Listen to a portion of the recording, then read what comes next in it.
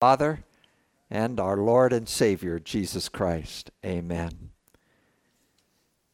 There was a great Christian theologian who passed away recently, R.C. Sproul. And R.C. Sproul once spoke at a conference during which there was a question and answer time. And he was asked the following question. Here was the question. What, in your opinion, is the greatest spiritual need of people in the world today? And here is how R.C. Sproul answered that question. The greatest need in people's lives today is to identify, to discover the true identity of God. And then someone asked a follow-up question, and here was the follow-up question. What, in your opinion, is the greatest spiritual need of churched people today? And R.C. Sproul immediately replied, to discover the true identity of God. If believers really understood the character and personality and nature of God, it would revolutionize their lives. And all I can say to R.C. Sproul is, that's the truth. So we started last Sunday a message series in which we are going to be learning and focusing on the character of God. This series is taking us through Easter. It's entitled, Welcome the King of Glory. He is royal in character. And in this series, in a sense, what we're doing is we're, as the people of God at Mission Liberty Hill, laying out the welcome mat for our Savior, Jesus Christ, to come and to display to us and release into our lives His character in new ways so that we might truly experience the revolutionary work of the Spirit working the changes that we need in our hearts and our lives. And this will happen if we live in a daily awareness of the character, the identity of the God we worship. So last week we looked at welcoming the royal attentiveness of God. Our God is an all-knowing God. This morning I'm bringing you a message entitled Welcoming the Royal Power of God, because our God is an all-powerful, almighty God. I'd like to ask you to take out your Bibles because we're going to be using our Bibles this morning. And we're going to start with a single verse of Scripture that you'll find in your Bible in 1 Corinthians chapter 4. So turn in your Scripture to 1 Corinthians chapter 4. If you'd also take out your message notes, those are the white notes inside your worship folder. Get a pencil or pen so you can write some things down. And you will see 1 Corinthians 4, verse 20 in your Bible. It's also on your notes. 1 Corinthians 4, verse 20. Look at this passage. This verse of Scripture, very brief, it goes this way. For the kingdom of God is not a matter of talk, but of power. This is an important scripture because if the truth be told, many people and many churchgoers go through life feeling powerless. I mean, you know the routine.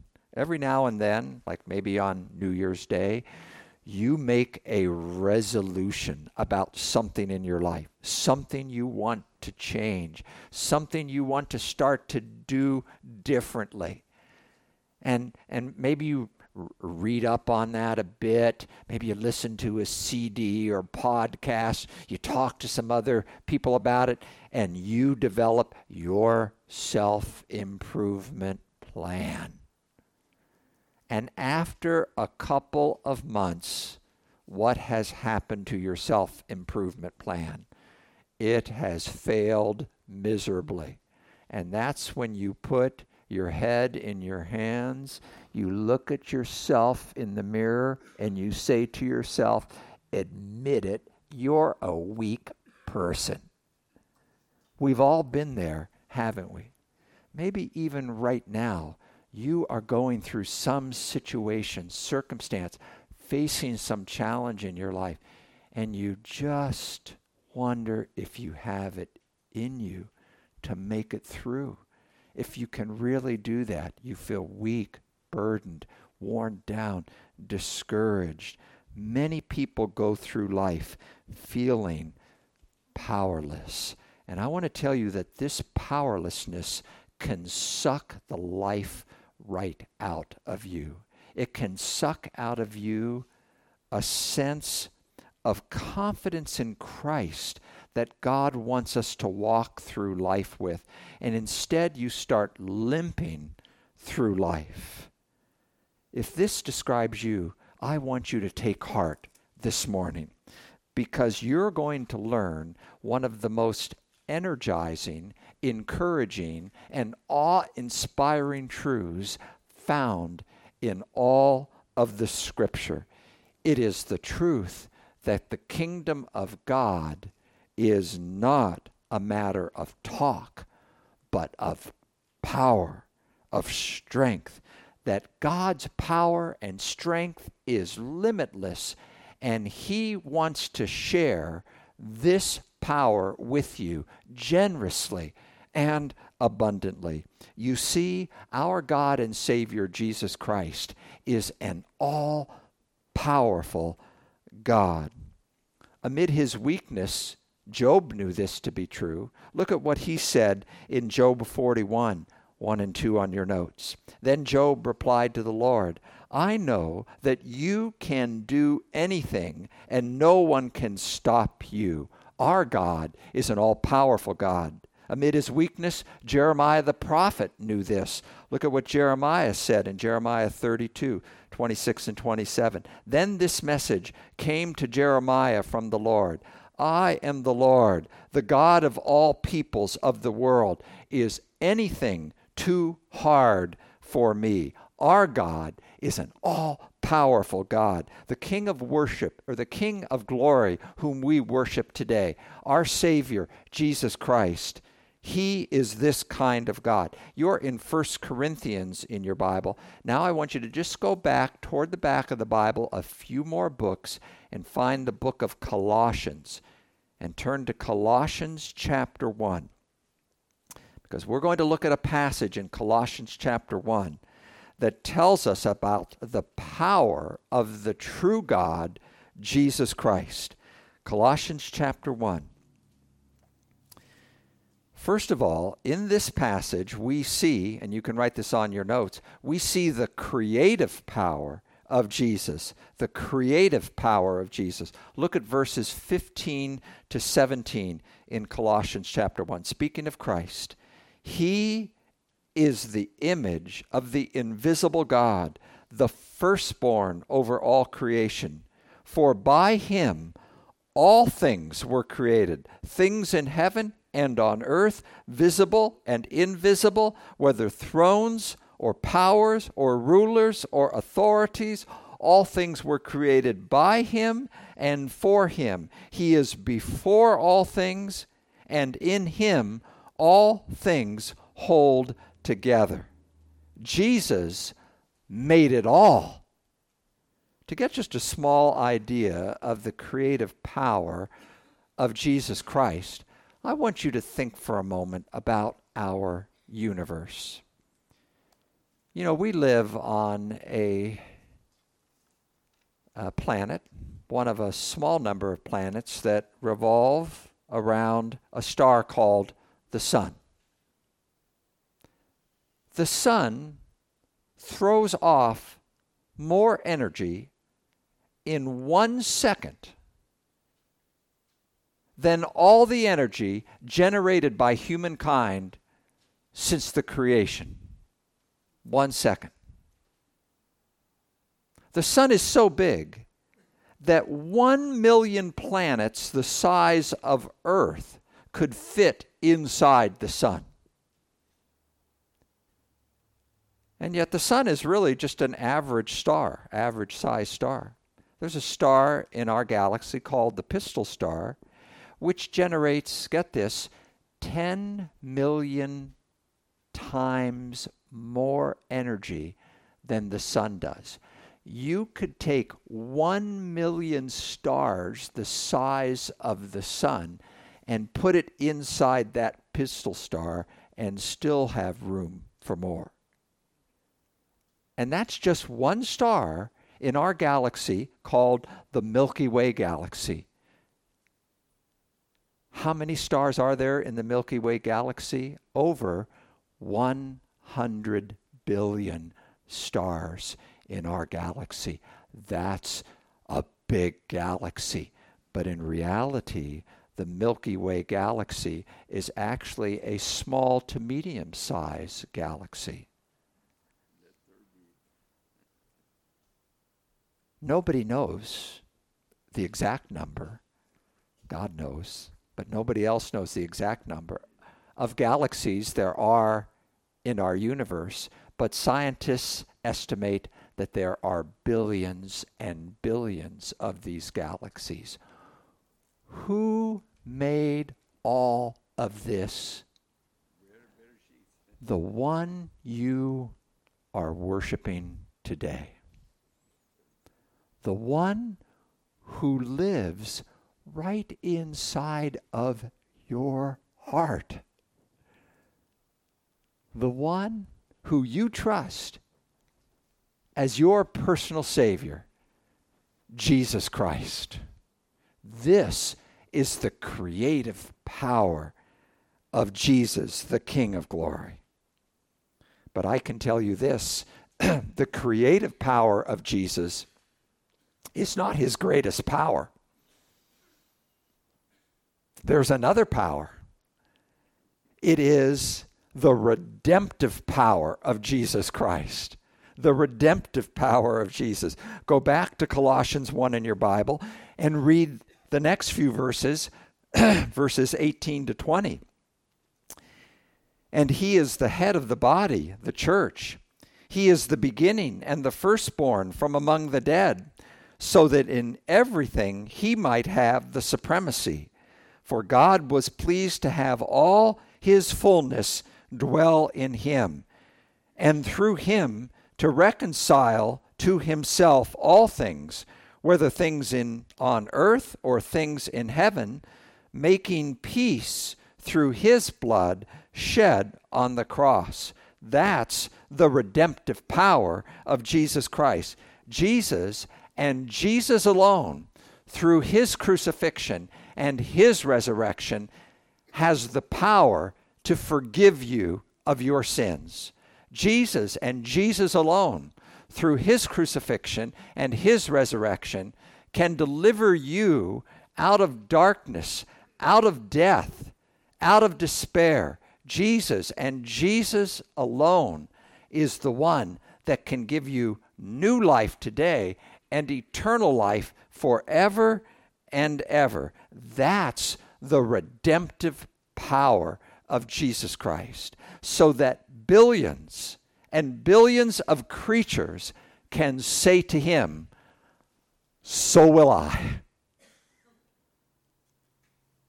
And the creative power of Jesus and the redemptive power of Jesus leads to another power, the restorative power of Jesus Christ. The restorative power. This is the power of Jesus to bring the kingdom of God into the hearts and lives of people today, to restore to you and to me the fullness of life that God created us to experience. Acts chapter 10, verse 38 says this about Jesus. God anointed Jesus of Nazareth with the Holy Spirit and with power, and how he went about doing good and healing all who were under the power of the devil, because God was with him. That's the restorative power of Jesus Christ. He can make the broken places of your life, and God knows you have them, and God knows that I have them. He can make those whole again. I take time each day, and I hope you do too, to read the scripture And this year, God put it on my heart to read a chapter a day and to read through the whole New Testament. So I'm picking out various books of the New Testament, and I'm reading a chapter a day. I'm in the Gospel of Matthew right now. And this week, on Thursday, I was in Matthew chapter 8. And I read through Matthew chapter 8. Not a real long chapter. And when I finished that chapter, I want to read to you what I wrote in my journal, because I usually write just a few words, almost in a sense like a prayer and some thoughts to myself and a prayer to God. And so let me just read you what I wrote in my journal for Thursday. Lord Jesus, you speak and you act. The kingdom of God is not a matter of talk, but of power. In Matthew chapter 8, I see your power healing the leper, healing the centurion's paralysis, healing Peter's mother-in-law, casting out demons and healing the sick, calling us to follow you, calming the storm, casting the demons into the swine. And the result of it all, verse 34 of Matthew 8, so the whole city came out to meet Jesus. That's the restorative power of Jesus Christ. And I want to tell you, as we experience Christ's restorative power more and more being manifested in our life here at Mission Liberty Hill, the whole city will come out to meet Jesus. This is why we value what we value here in this community of faith. I want to put our 5 ministry values up here on the screen, and I want to read through them one at a time, and I'd like to ask you to read out loud with me. Value number 1, read with me. We value humbly, prayerfully, and creatively guided by the Holy Spirit and God's Word. That's the restorative power of Jesus Christ right there. Number 2, we value serving one another in loving and forgiving relationships. That's the restorative power of Jesus Christ right there. Value number 3, we value meeting the needs of our neighbors. That's the restorative power of Jesus Christ right there. Value number 4, we value reaching out to all generations. That's the restorative power of Jesus Christ right there. Value number 5, we value people knowing Christ, worshiping Christ, growing in Christ, and making a difference for Christ. That's the restorative power of Jesus Christ right there. God is an all-powerful God. And now here's the second amazing fact I want to bring to you today. Get this. God extends His power to His people. I'll say it again. God extends His power to His people. That's the promise Jesus made to His followers in Acts 1 verse 8. Look on your notes. But you will receive power when the Holy Spirit comes on you, and you will be my witnesses in Jerusalem, in all Judea and Samaria, and to the ends of the earth. God extends His power to His people. And here's the description given of the first Christian martyr, Stephen, in Acts 6 verse 8. Now Stephen, a man full of God's grace and power, did great wonders and miraculous signs among the people. God extends His power to His people. And look at the portrait painted of the early apostles and the church they led in Acts 4, verse 33. With great power, the apostles continued to testify to the resurrection of the Lord Jesus, and much grace was upon them all. This is the royal power of the true God, Jesus Christ. His creative power, redemptive power, restorative power. Our God is an all-powerful God, and God extends His power to His people. So, how can you, as a child of God, live in this power? I want you to write the answer on your notes. Here's the answer. The crucial link is faith. The crucial link is faith. Look up here. I'm holding in my hand a necklace. What is it that connects both sides of this necklace together? It is the clasp or the connecting link. That's the crucial link. And what is the clasp? What is the crucial link that connects you to God's power? It is faith. Faith connects you to God's salvation. Ephesians chapter 2 says, by grace you have been saved through faith, and this, the faith, is not from yourself. It's not by your own works. It is a gift of God, so that no one can boast. Faith connects you to God's salvation, and faith connects you to God's power. As 1 Corinthians 2 verse 5 on your notes says, your faith should not be founded in the wisdom of men, but in the power of God. So listen, here's a key truth. You see it on your notes, and don't you forget it. A step of faith is often required before divine power is released. Say it again. A step of faith is often required before divine power is released. The history of God's people is filled with examples of this. The children of Israel had to step into the Red Sea before the waters parted. A step of faith is often required before God's power is released. A little boy had to share his sack lunch of a few loaves and a few fishes with the Savior before the multitude was fed. A step of faith is often required before God's power is released. Peter had to say to the crippled man, silver and gold I don't have, but what I have I give to you. In the name of Jesus Christ of Nazareth, rise up and walk. A step of faith is often required before God's power is released. The early church had to answer the call of God to walk across a room, a country, a community, a continent, before the gospel would spread to all nations. A step of faith is often required before God's power is released. So if you find yourself in a situation or a circumstance where you need to see God's power and strength manifested and released in your life, you want to ask yourself, is there a step of faith God is asking me to make right now? And here's a practical reminder I want to give you. I want to put it up here on the screen.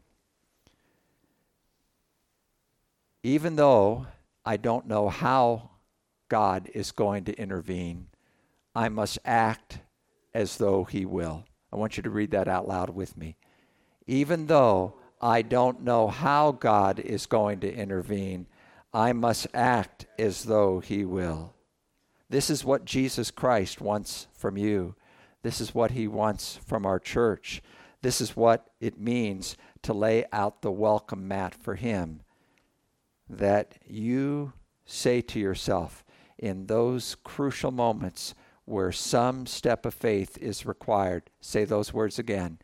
Even though I don't know how God is going to intervene, I must act as though He will. In the years to come, I dare say in the months and years to come, there will be times when God asks you, there will be times when God asks Mission Liberty Hill Lutheran Church to do something that we just don't seem to have the power, strength, resources, provision to be able to do. And at a moment like that, we must remember that a step of faith is often required before divine power is released. And we must say to ourselves and say to one another, say these words again, even though I don't know how God is going to intervene, I must act as though he will. Take that step of faith that he's asking you to take, and his divine power will be released into your life. That's laying out the welcome mat for the King of Glory. What R.C. Sproul said really was true. If believers really understood the character and personality and nature of God, it would revolutionize their lives. For the kingdom of God is not a matter of talk, but of power. Welcome the King of Glory. He is royal in character. He is royal in power. I can do all things through Christ who gives me strength. Please stand for a closing prayer. Lord Jesus Christ, we know that you want to wrap our hearts and our lives around your creative power, your redemptive power, your restorative power. Lord, by your grace we believe. Help us with our unbelief. Help us by the power of your Holy Spirit to keep laying out by faith the welcome mat for your power. And even when we don't know how you are going to intervene, work through us to live and pray and give and serve and act as though you will. Reign in us this way as you release your royal power among us. And to this God's people say, Amen. And now may the Lord bless you and keep you.